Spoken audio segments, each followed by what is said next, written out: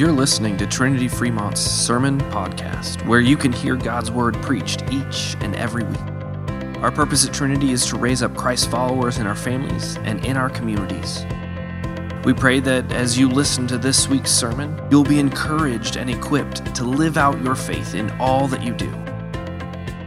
All right, what we're focusing on through this Lenten journey, we're on this 40-day journey to freedom, and it's not the journey that actually makes us free, right? It is Jesus through His Spirit, Jesus through the waters of baptism who gives us His Holy Spirit. It is Jesus who makes us free, but if you're like me, sometimes we have a hard time letting go of those wounds. Maybe they're self-inflicted wounds, or maybe they're wounds that others have given to us, but sometimes we have a hard time letting go of those wounds. And so as we go throughout this forgiving challenge throughout Lent, we're going to be looking at 5 phases that lead us to that freedom. And so what's the first phase that we're looking at today? Sin, right? It's up there. It's on the screens. Vicar Rathke introduced all 5 of those phases for us last week. If you've been reading through the book, if you've read through days 1 through 5, we get just a taste of each of those phases. And so I'm going to say all of them. And if you want to, feel free to say them with me. There's going to be a lot of participation today, so just get used to it. All right, so we got sin, confession, absolution, restoration, and sanctification. All right, sin, confession, absolution, restoration, and sanctification. All right, and what we're going to see is that Jesus forgives. And we're gonna look at the story of Peter. I think a lot of us know Peter. Peter's one of the most well-known disciples. Of those 12 disciples, his name is mentioned, or he is mentioned 200 times throughout the New Testament, which is 5 times more than any other disciple. So he is, at least in terms of, if it were, it's a true story, but in terms of character development for us, so that we get to know who they are, Peter is the most well-formed character throughout the New Testament. But when we first meet Peter, we meet him, and sometimes it gets sprinkled in, we meet him with a different name. What's that name that Peter starts out with when we first meet him? Simon, right? And one of the first things that Jesus does is changes Simon's name to Peter. Now that might feel weird to us, that Jesus would just come in and before he does anything, just change his name. And it might even feel like rude of Jesus to do that. No, this is his name, but what Jesus is doing is changing the meaning, changing his identity, because Peter, or Simon, means snub-nosed, right? But Peter means the rock. So if your parents named you snub-nosed, do you think you'd be okay with someone coming in and changing your name to the Rock? Yeah, right? I'd like to be called the Rock.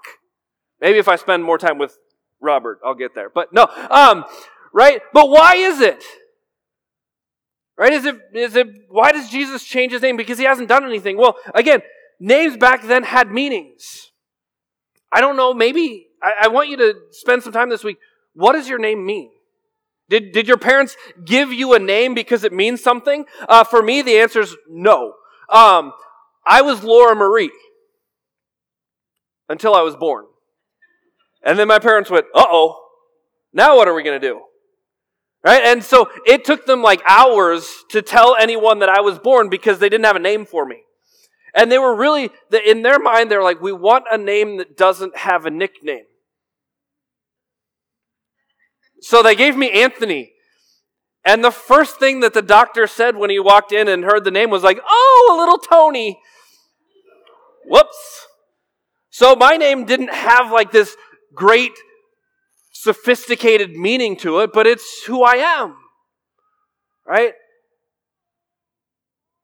And Simon, Jesus comes and says, you're not snub-nosed, you are the Rock. Well, maybe you're thinking, well, it's because he must have been born into the right family and Jesus wanted to give them this special meaning. Well, we see it all throughout the Gospels, but in Acts 4, we read it very specifically.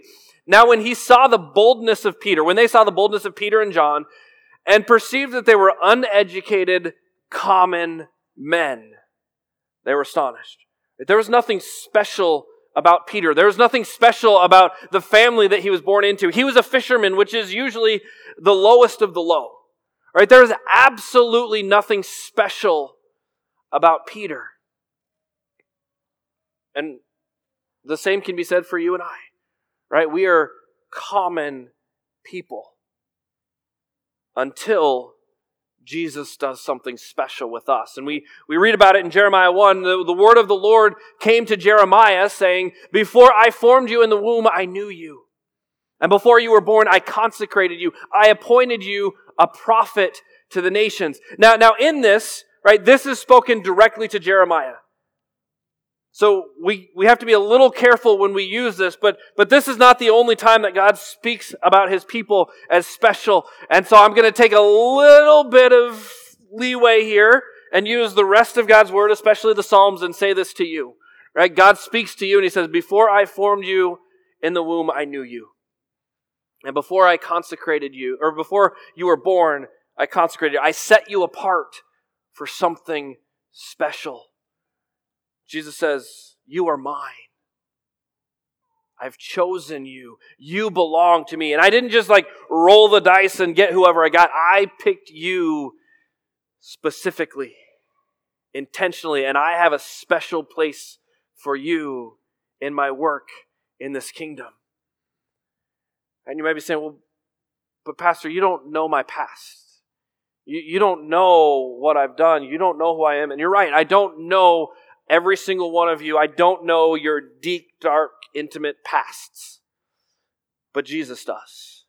He knows your pasts. And He knows your future. He knows the very worst parts about you. And He still chooses you. So again, we're going to be looking at this story of Peter. We're going to be looking at Peter himself and seeing who he was and how he kind of got brought to the height of the church, and also how he fell hard, but how Jesus still appears to him and comes to him. And so Peter was one of the most outspoken disciples. Peter was the guy that you would thought, "Ooh, maybe you shouldn't say that," but he said it anyway. Peter was the one that did the things that he just thought needed to be done, and he didn't really think. He just did. He just said. Right? Peter was the one that when someone spoke on behalf of the disciples, it was Peter who spoke most often. Peter's the one who jumps out of the boat and walks on water with Jesus. And again, Peter knows Jesus well and gets to the point where, again, he speaks one of the most profound phrases. Now, when Jesus came to the district of Caesarea Philippi, He asked His disciples, "Who do people say that the Son of Man is?" And they said, "Well, some say John the Baptist, others say Elijah, and others Jeremiah," who we just talked about, "or one of the prophets." But Jesus said to them, "Who do you say that I am?" And again, it's going to be Peter who's going to speak, and listen to how his name gets used here. Well, Simon Peter replied, he gets both names here, "You are the Christ, the Son of the living God." And Jesus answered, "Blessed are you, Simon, son of Jonah. For flesh and blood has not revealed this to you, but my Father who is in heaven. And I tell you that you are Peter." Right? Petros is the Greek word, which both means his name, but also really means the rock or a big boulder. "I tell you, you are Petros, and on this Petros, on this rock, on this confession, I will build my church, and the gates of hell shall not prevail against it. I will give you the keys of the kingdom, and whatever you bind on earth shall be bound in heaven, and whatever you loose on earth shall be loosed." Right? This is the confession of the church, that you are the Christ, that Jesus is the Christ. Right? This is Peter's confession. He is the one that speaks it. But it's also been the confession of the church from that moment on. Right? This is our confession today. And so can we speak this together as a confession? Yeah? Okay, right, here we go. You are the Christ, right? That is our confession. And again, Peter knew Jesus. He was one of the 12 disciples, but also Jesus had kind of his special three, right? Peter, James, and John. And they got to do even more things with Jesus. They were the ones who went up on the Mount of Transfiguration. They got to see Moses and Elijah and Jesus transfigured into his glorified form. Peter knew Jesus. And so again, when we get to that Thursday, where Jesus and the 12 disciples are up in the guest room, the upper room, gathered together for a Passover meal, Jesus says, hey, one of you is going to betray me. And all the disciples say, well, who is it? And depending on which gospel you read, Jesus gives a different way that he answers that question. But then Jesus continues and says, and one of you is going to deny knowing me. And again, Peter speaks his mind. And in Matthew, he says, Peter answered him, though they all fall away because of you, I will never fall away. And Jesus said to him, truly I tell you, this very night before the rooster crows, you will deny me 3 times. And Peter said, well, even if I must die with you, I will not deny you. And all the other disciples said the same. Notice, all the other disciples said it, but it's Peter who gets quoted for it. And then if you know the rest of the story, it's actually one of the stories that all 4 of the Gospels tell. Right? All 4 of the Gospels don't even tell of Jesus' birth, but all 4 of the Gospels talk about Peter's denial. And so we want to look at it today in Luke, and that's our text for today. Then they seized Jesus and led him away, bringing him into the high priest's house. And Peter was following at a distance. So far, he's the one that's not falling away. He's the one that's actually following. And when they'd kindled a fire in the middle of the courtyard and sat down together, Peter sat down among them. And a servant girl, seeing him as he sat in the light and looking closely at him, said, well, this man also was with him. But Peter denied it, saying, woman, I don't know him. Right, there's that first one. And then a little later, someone else saw him and said, you also were one of them. But Peter said, man, I'm not. Number 2. And after an interval of about an hour, still another insisted, certainly this man was also with him, for he too is a Galilean. All right, here's his 3rd chance. But Peter said, man, I don't know what you're talking about.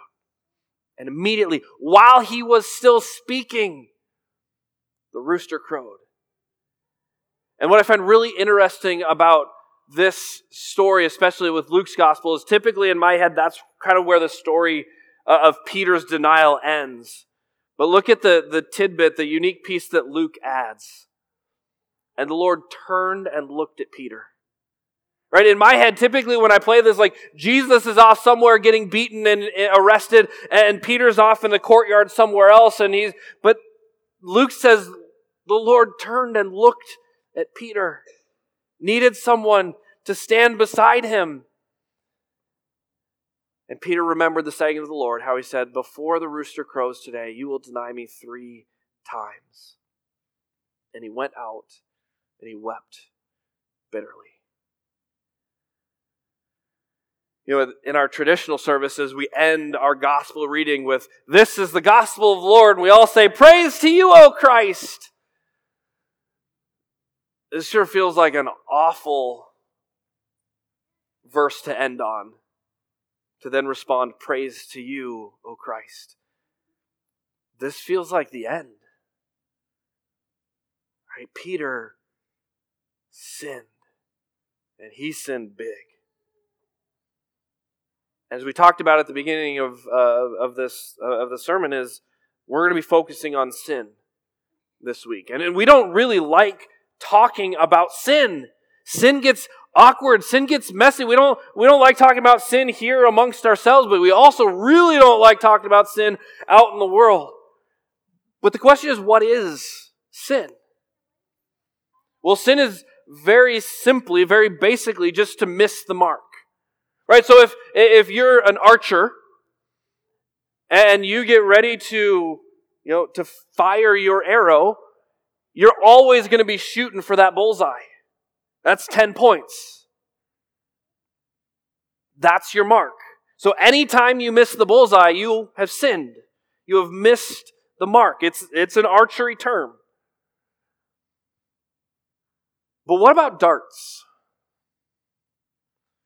Right, darts, how many points do you get if you hit the bullseye? Anybody know? 50. Right, you get 50 points if you hit the bullseye. Is that the most points that you can get while throwing darts? No. You can get triple 20, right? Which is, do your math, 60, right? And so what's the mark? What are you aiming for? And that's the question for the church. What's our mark? What's our goal? What are we aiming for? Well, for us, we have God's Word. We have the Ten Commandments. We have the words of Jesus. We have the Sermon on the Mount. We have all of these words that this is the mark. This is what you are aiming for. But a lot of times when we get outside these walls, we're just kind of like, you know what? You do you. I'll do me. As long as you're not bothering me, we can just coexist and we can just live together. But we're all sinful. We all miss the mark. But it gets muddy when we get outside the world because they haven't signed up for the standards of Jesus. And so we can't necessarily hold them accountable to the standards of Jesus and say, well, the Bible says this, so you need to do this. So does that mean we just say, well, you do you? No. And so how do we talk to people who don't use God's Word as a rule and guide without using like, well, this is my truth and that's your truth? Well, I can guarantee that if you have a conversation with someone one-on-one, that they're all going to have their own marks that they've set up for themselves. Maybe it's a New Year's resolution. Maybe it's just goals. Maybe it's my daily goal, my weekly goals, my yearly goals where I'm going to be a better spouse, or I'm going to be a better parent, or I'm going to be a better boss or coworker or neighbor or whatever it is. And we all set these marks, and I guarantee you every one of them, every one of us can look at the marks that we've placed in our lives, that we've placed for ourselves and say, you know what, I missed that.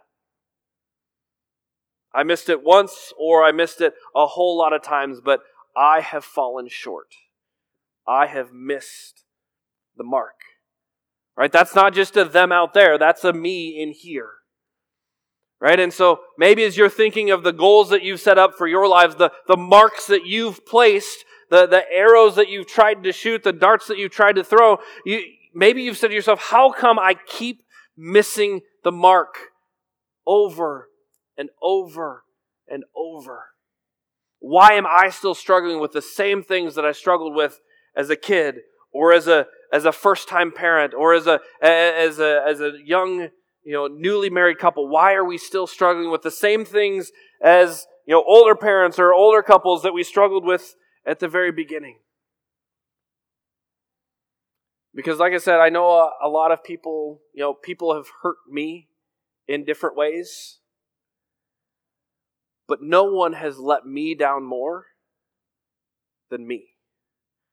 No one has hurt me more than me.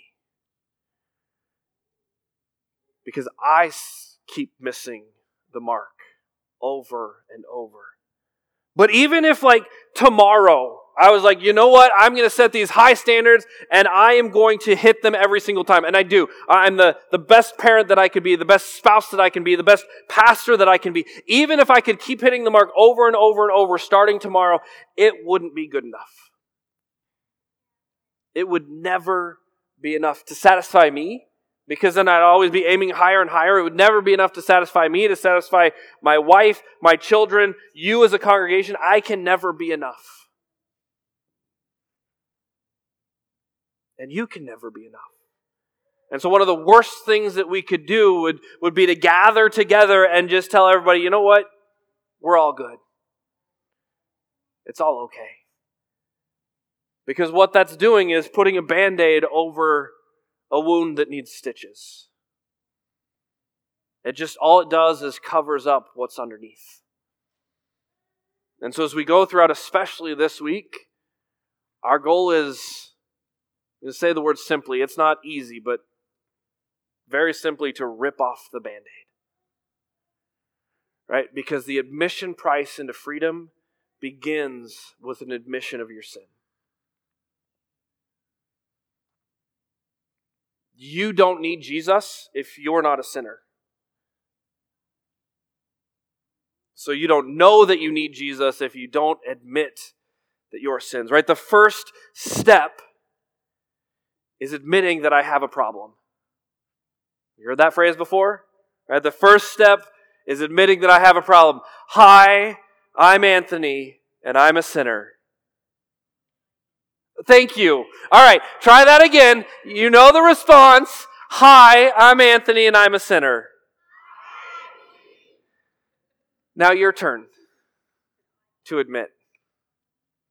Right? So I want you, hi, put your name in, and I'm a sinner. Right? Ready? Go.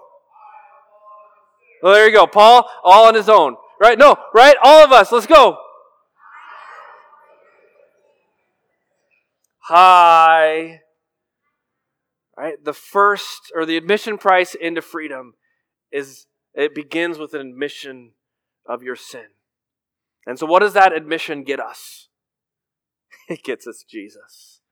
Right? Because any failure is an opportunity to fall into the grace of Jesus again. Right? Too often, when we sin, we think we need to run from Jesus.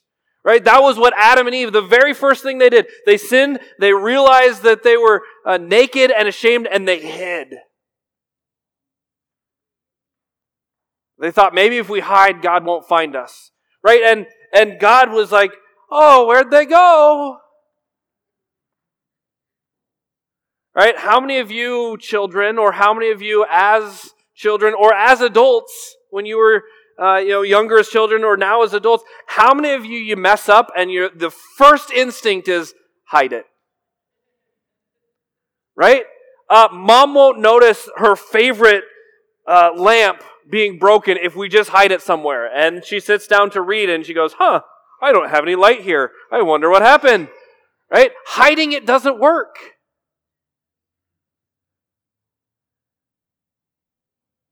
But any failure is an opportunity to fall into the grace of Jesus again. Our sins should cause us to run to Jesus, because our sins remind us not only do we need Jesus, but that Jesus came for us.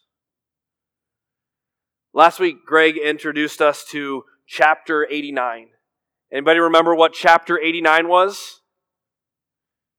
Great. All right, chapter 89. There are 89 chapters in the Gospels. Right? If you add up Matthew, Mark, and Luke, and John, there are 89 total chapters. The very last chapter is John chapter 21. This is after Jesus has died, after he has risen, after he has appeared to the disciples, the 10 of them, and then Thomas says, I need to see it. And so Jesus appears to Thomas. Let me read you the very first 4 words of the last chapter of the Gospels. Afterward, Jesus appeared again. When we ended that story of Peter, and he went away and wept bitterly, it felt like that should be the end. But Jesus appeared again. As you think through the hurts in your life, the self-inflicted wounds, or the wounds that others have afflicted on you, and you look at the wounds that really need, that you've placed Band-Aids over, but need attention, need medical attention, Jesus appears again. And again, this week is about ripping off those Band-Aids and letting the great physician come into our lives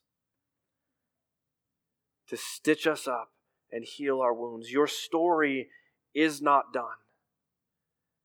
Jesus appeared again. So this week, let's rip off those Band-Aids. Let's let Jesus in. Let's let the great physician in to heal us, because he appears again. In just a minute, He's going to appear again, right?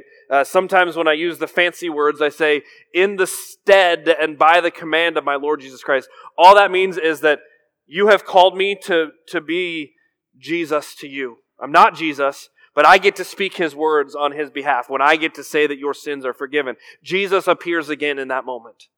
And then a little while later, Jesus appears again in His body and His blood given and shed for you for the forgiveness of all of your sins. Jesus appears again.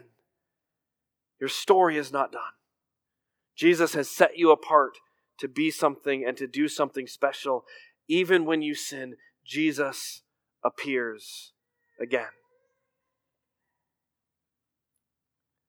So I don't know where you're at today. I don't know if the wounds that need those band-aids ripped off, if those are self-inflicted or other-inflicted.